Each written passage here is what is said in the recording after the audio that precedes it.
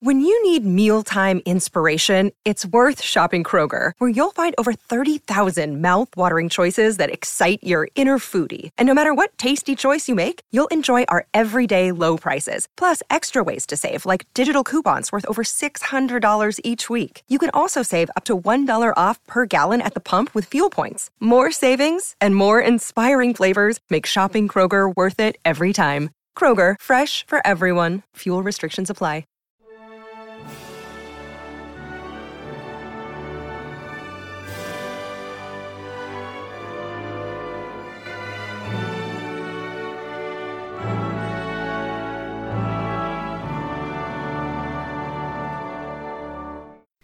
Welcome back to the Welsh History Podcast, episode 122, The Height of Success. Last episode, we talked a bit about Owen's work with the Pope and the Church on an international basis, but we haven't really covered how successful he was with clergy members at home.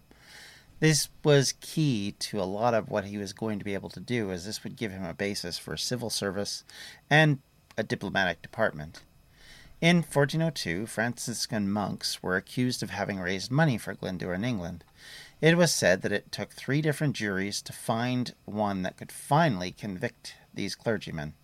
All of the 8 were accused and then were executed. Now, to be clear, this is the Middle Ages, and there were some very different ideas about what punishment meant and what it could mean to most people. And a lot of the worst deeds that had been practiced upon people certainly were not an exception in these eras of burnings, torture, drawing and quartering, dragging people, all of those kind of, in quotes, fun things. But nonetheless, this idea and concept was still considered to be a bit of a faux pas. You didn't kill clergymen.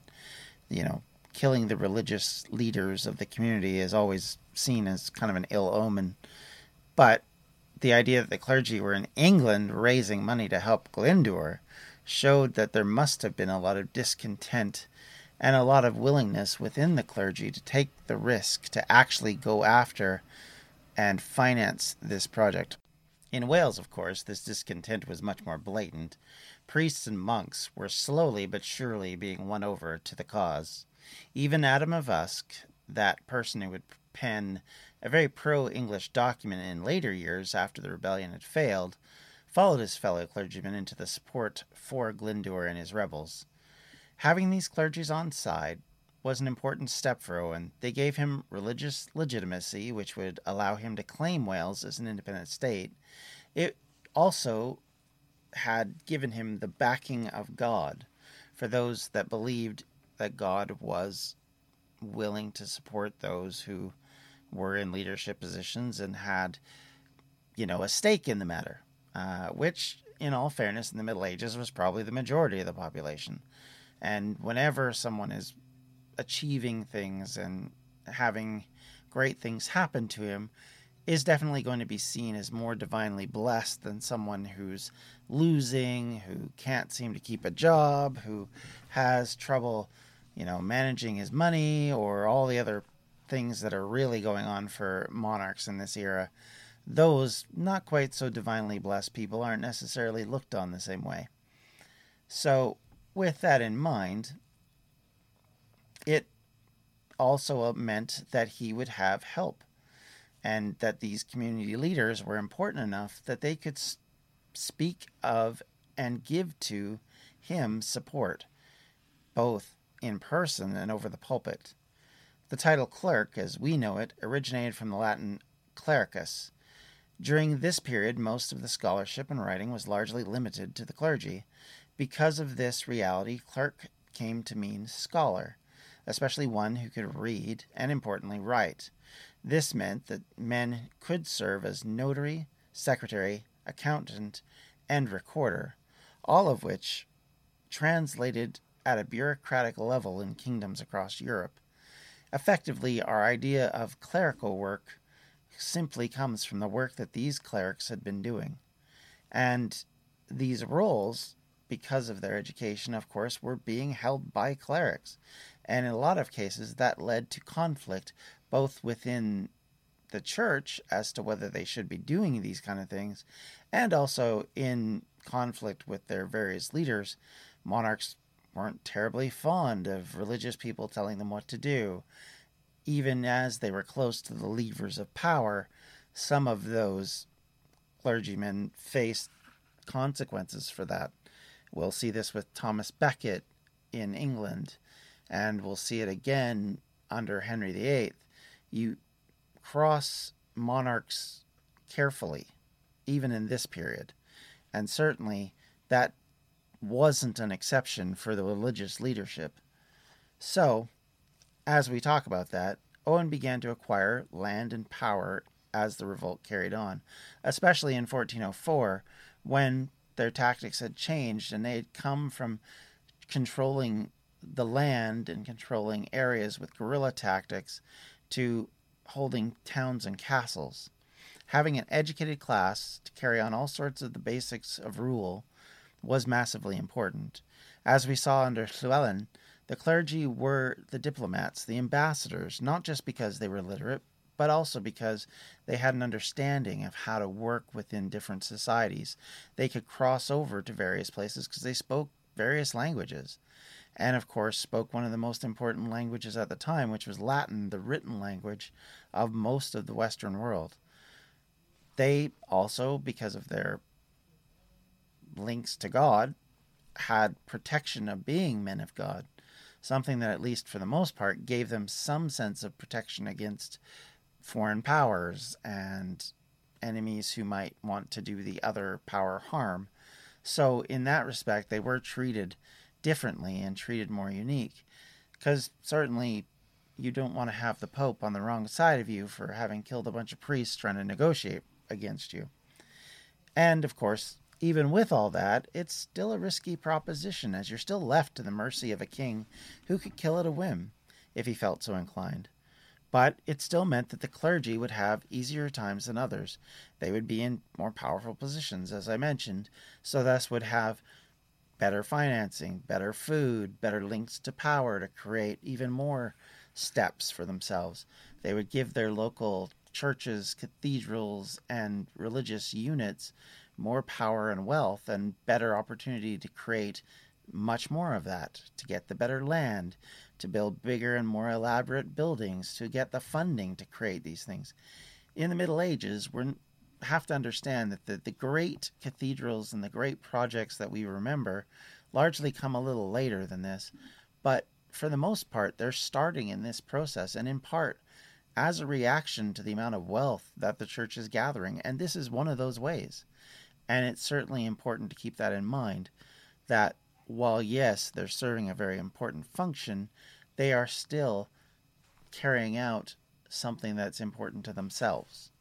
And that's something to keep in the back of your mind when you think about these things. Also, a government led by Owen would need men of this experience, people who understood collecting taxes, how to create wealth for a kingdom, and to protect these precious funds from misappropriation.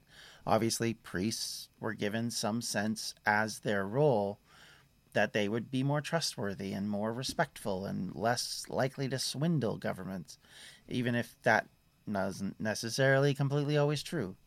And given that imperative, this is the reason why Owen needed them and why he worked so hard to sway them to his side. Owen was preparing Wales for a transition to a new government, even as the war carried on. He and his advisors were convinced that they were on the precipice of success, and knowing this, they felt they had to transition the country as quickly as possible. So, as the vacuum of English control and power waned, or the vacuum itself grew, but the actual power they had waned, you would see this as an opportunity for the Welsh system to step into place. This would eventually lead us to Machynlleth and the first meeting of the Senedd, or Parliament. They would meet a minimum of 2 times during the rebellion, although some would suggest more than 4 different times, depending on the situation, between 1404 and 1409. Unfortunately, we're not fundamentally certain of all of this, although we know little about what these parliaments were, nor completely what they were about, we do know that Glyndwr called 4 representatives from each Commote in Wales to his parliament in Harlech, following King Howel Thaw's example, or at least from the documents of the law of Howel, which made up much of Owen's basis for government. This was kept as a copy that he had had in his family home. Whether he'd read it a lot or was governed by it, I can't say. I don't think anyone can. But certainly, if it was there and he uses it as the basis for what he sees as the Welsh governmental system, there must be some linkages to that. I mean, we must remember that Howel was seen as an ancestor of Owain's, so for him, it would be important to him. It is said that in that first parliament, Owen was crowned Prince of Wales, or, as he's sometimes called, Owen the Fourth. We will revisit the situation and how things worked under these administrations in later episodes, and we'll talk a little bit more about that title and about how it was carried forward and presented. But for now, let's go back to focusing in on the here and now. In England, his opponent, Henry IV, was broke. His government, going back to Edward III, had been carrying on wars for over 50 years against the French, Scots, Irish, and now the Welsh. The cost in taxes had left the exchequer unable to raise funds, and the loss of the Percys meant they could no longer lean on their financial wealth or military support. As mentioned previously, this led the Parliament in 1403 to seize control of the kingdom's finances, which meant that they controlled much of what could be done in the war, something that would create, from a more modern perspective, an idea on what monarchs are supposed to do and how they are usually spending money. But keep in mind that having the oversight of elected representatives likely may owe some of its origins to this, but this was really a point of desperation for Henry. It was not something he wanted. In fact, the kings of England to this stage had always fought against parliamentary control, and I mean, they fought wars over this, so that was not going to change easily. The idea that they would have to be managed by the parliament had never sat well with them, but desperate times call for desperate measures, and this for sure was a desperate measure. If you're like me and eating healthy is a bit of a problem, let me bend your ear a little bit to eat stress-free this spring with Factor's delicious, ready-to-eat meals. Every fresh, never frozen meal is chef-crafted, dietitian approved, and ready to eat in just 2 minutes. Choose from a weekly menu of 35 options, including popular options like Calorie Smart, Keto, Protein Plus, or Vegan and Veggies. Also, discover more than 60 add-ons every week, like breakfast, on-the-go lunch, snacks, and beverages to help you stay fueled and feel good all day long. What are you waiting for? Get started today and fuel up for your springtime goals. Get chef-prepared meals on the table in 2 minutes with Factor's ready-to-eat meals, so you can get back to doing what you love this spring. Also, if you're looking for gourmet meals, try meals that feature premium ingredients like filet mignon, shrimp, truffle butter, broccolini, and asparagus. We're celebrating Earth Day all month long. Look out for the Earth Month Eats badge on the menu for our lowest carbon footprint meals. Head to factormeals.com/WelshHistoryPod50 and use the code WelshHistoryPod50 to get 50% off your first month plus 20% off your next month. That's code WelshHistoryPod50 at factormeals.com/WelshHistoryPod50 to get 50% off your first box plus 20% off your next box while your subscription is active.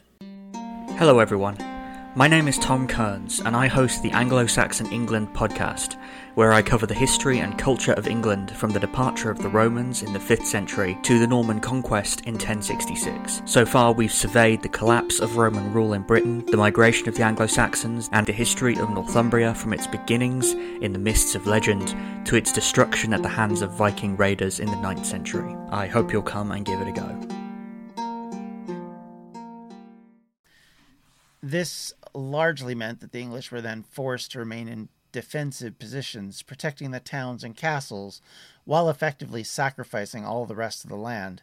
At this stage, lands controlled by the King and Prince of England were now contributing no taxes to the English. It shows how far things had fallen, and how little the English could control outside of those little pockets. While the Welsh now moved into a more aggressive posture, seizing what I would guess would be, to Owen and his cohorts, an obvious advantage, they would then carry out more proper campaigns that would be much more familiar to a lot of medieval soldiers in this era, ones of conquest and of more than just carrying out guerrilla tactics and dash and grabs of various communities. Many in Wales were seeing where things were going and were making up their own minds. In Brecon, for example, the citizens there, who normally paid their taxes to the king, refused to do so without the defeat of the rebels in Glamorgan. This forced the English to at least try to accomplish this, which they basically failed fairly miserably over the spring and into the summer. During the winter and spring of 1404, the Welsh continued to put pressure on fortified towns and castles across the country. Crickeath Castle, built initially by Llewellyn the Great, and substantially upgraded by Edward I after the conquest, fell in March of 1404. The Welsh forces took the castle, burned the town, and destroyed much of what the castle was at that point, to the point where it was never occupied again, and much of what we see now, if you go to Crickeath, is pretty much what was left after Owen got done with it, save for wind and erosion and all those other fun things that have happened in the 600 years since. But nonetheless, what was left of the main building is pretty much the same, which is not a whole lot. In the north, much of the English castles were struggling in the face of Welsh pressure. Harlech and Aberystwyth were both under a long-term siege. In April of 1404, this would work out to be a very significant month for the rebellion. Carnarvon Castle sent an appeal for help to the English government, as it was under siege by the French at sea and the Welsh on the land. The French would land forces on the coasts in England in this period, as well they would receive help on that front from the Bretons, which we'll talk a little bit about this in a minute. Owen's negotiations with the French must have begun in earnest during 1404, earlier than what we see happening later in the summer.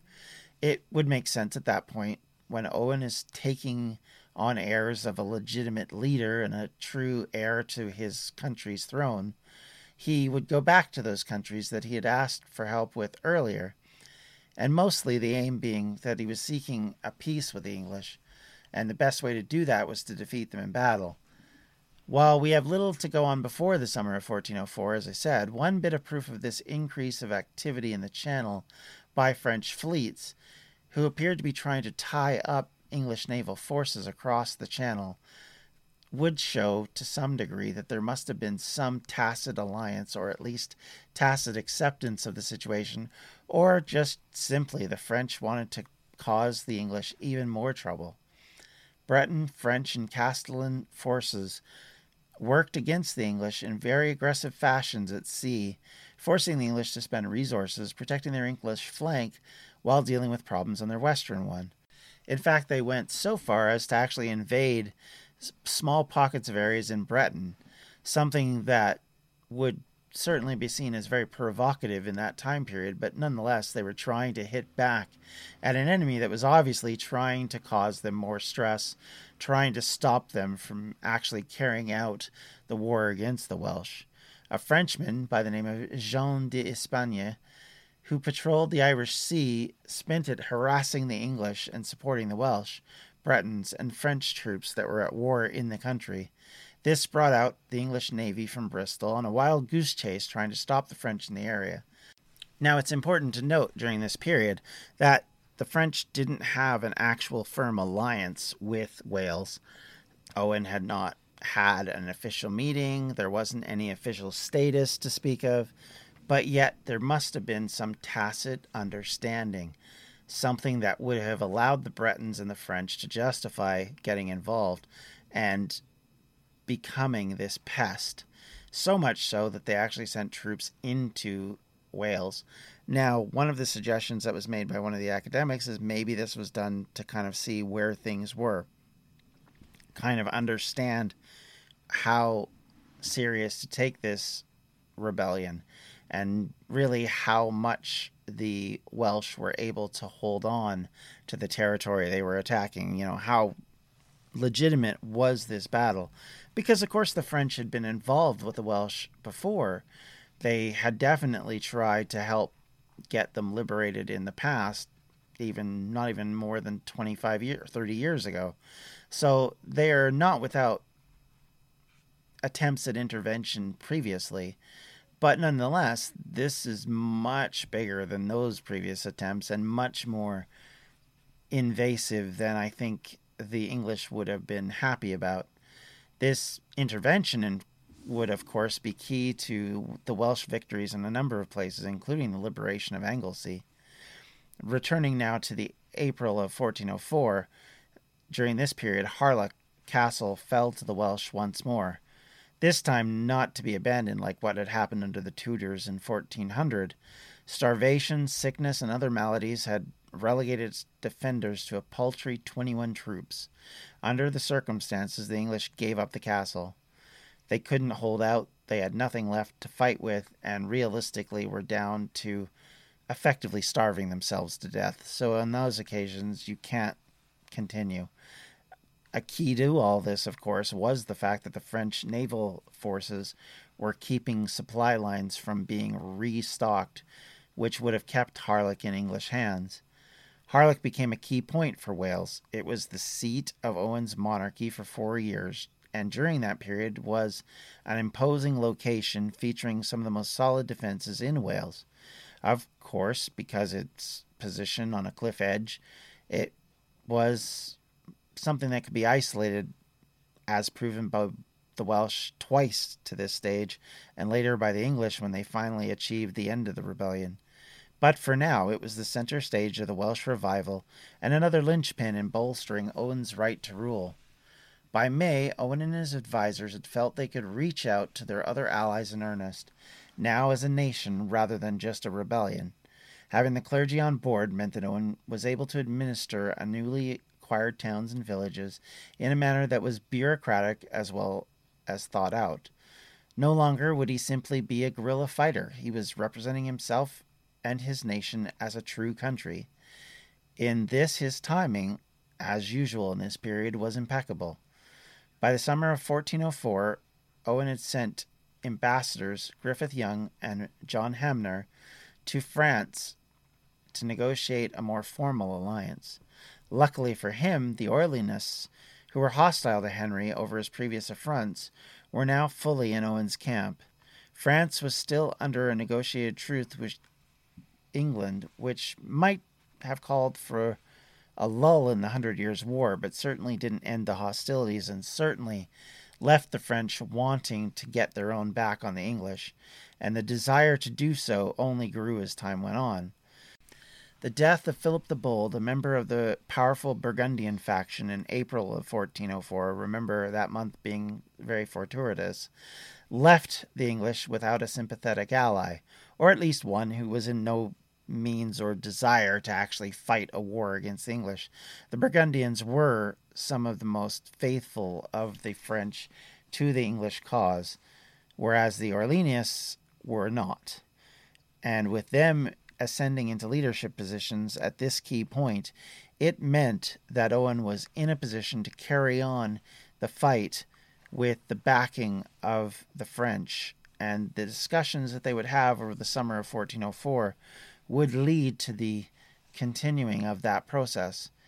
At this stage in this war, this is actually the point where we see many begin to think that Owen was ordained by God to win this battle, and that Wales was lost to the English. Obviously, in the English camps, that would have been a signal of despair, a signal of defeat, something that would certainly hurt morale in areas which needed to be kept up and defense needed to be continued. But for the Welsh, that would have been a sign of pleasure, a sign of, as I said, a significant sense that this was something ordained by God. Now, the other ally that the Welsh were able to count on was Brittany. Brittany had been a semi-independent kingdom created in part by a uniting of three different Celtic kingdoms. Now, depending on who you believe and which academic is talking about it, Brittany was considered to be either a place where there was an exodus of Britons, thus the name, or just effectively a kind of a sub-kingdom which had links to Britain through trade and through culture. So in that respect, it's hard to say for sure, but we do know and do understand that obviously there were Celtic links. The language is linked to the Welsh language.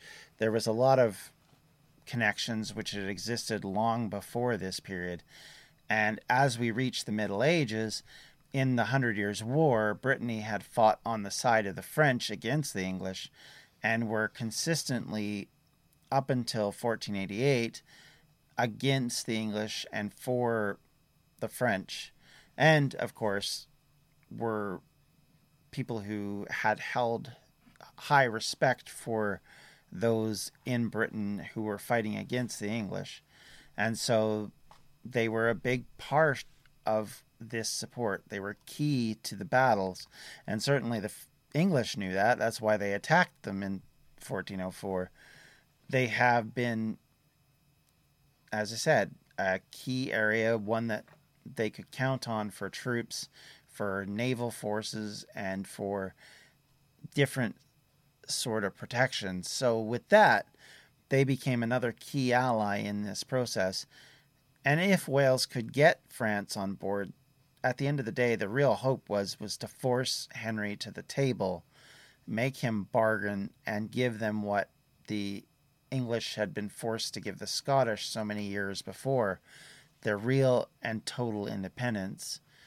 Now, one could go back and look with hindsight and say that even if the Welsh had won, and even if Owen had become the king or the Prince of Wales, reality says at some point this was all going to come back, because much like Scotland, Wales couldn't hold out against a consistently well-fought war by the English. And no one would argue that to this point Henry IV's war against the Welsh had been very well fought. So in that respect, they would always have struggled against England. But the reality of it is with this support, they had hoped to get to, at least at this point, a level of independence and a level of separation that would at least allow them a fighting chance against the English. And with that, I'd like to thank you for listening. I hope you are having a good day. Wherever you are. If you have any questions, comments, concerns, you can always reach me at the Welsh History Podcast at gmail.com. You can follow me on Twitter at Welsh History Pod, or on Facebook at facebook.com/Welsh History Podcast. We have a long way to go with Owen, but we're still in the midst of the high point in his achievements, and that's not going to stop at any time soon. So until next time, everyone, take care. Have a great day. This has been a Distractions Media production, and for everything we do, check out distractionsmedia.com. Hello, my name is Peter Zablocki, and I'm a historian, author, and college professor. I'm thrilled to invite you to check out Evergreen Network's History Shorts podcast. Every Tuesday and Thursday, join me on a journey through time, exploring the little-known and hidden gems of history. In each bite-sized episode, I'll dive into my original research to bring you intriguing historical curiosities you've probably never heard of, uncovering the fascinating stories that have shaped our world, from forgotten figures to overlooked events. And the best part? I've condensed all this historical goodness into manageable chunks, perfect for your on-the-go lifestyle. Whether you're commuting to work or squeezing in a quick break, History Shorts fits into the little time you probably think you don't have. Subscribe now and never miss an episode of the History Shorts podcast, available wherever you get your podcasts.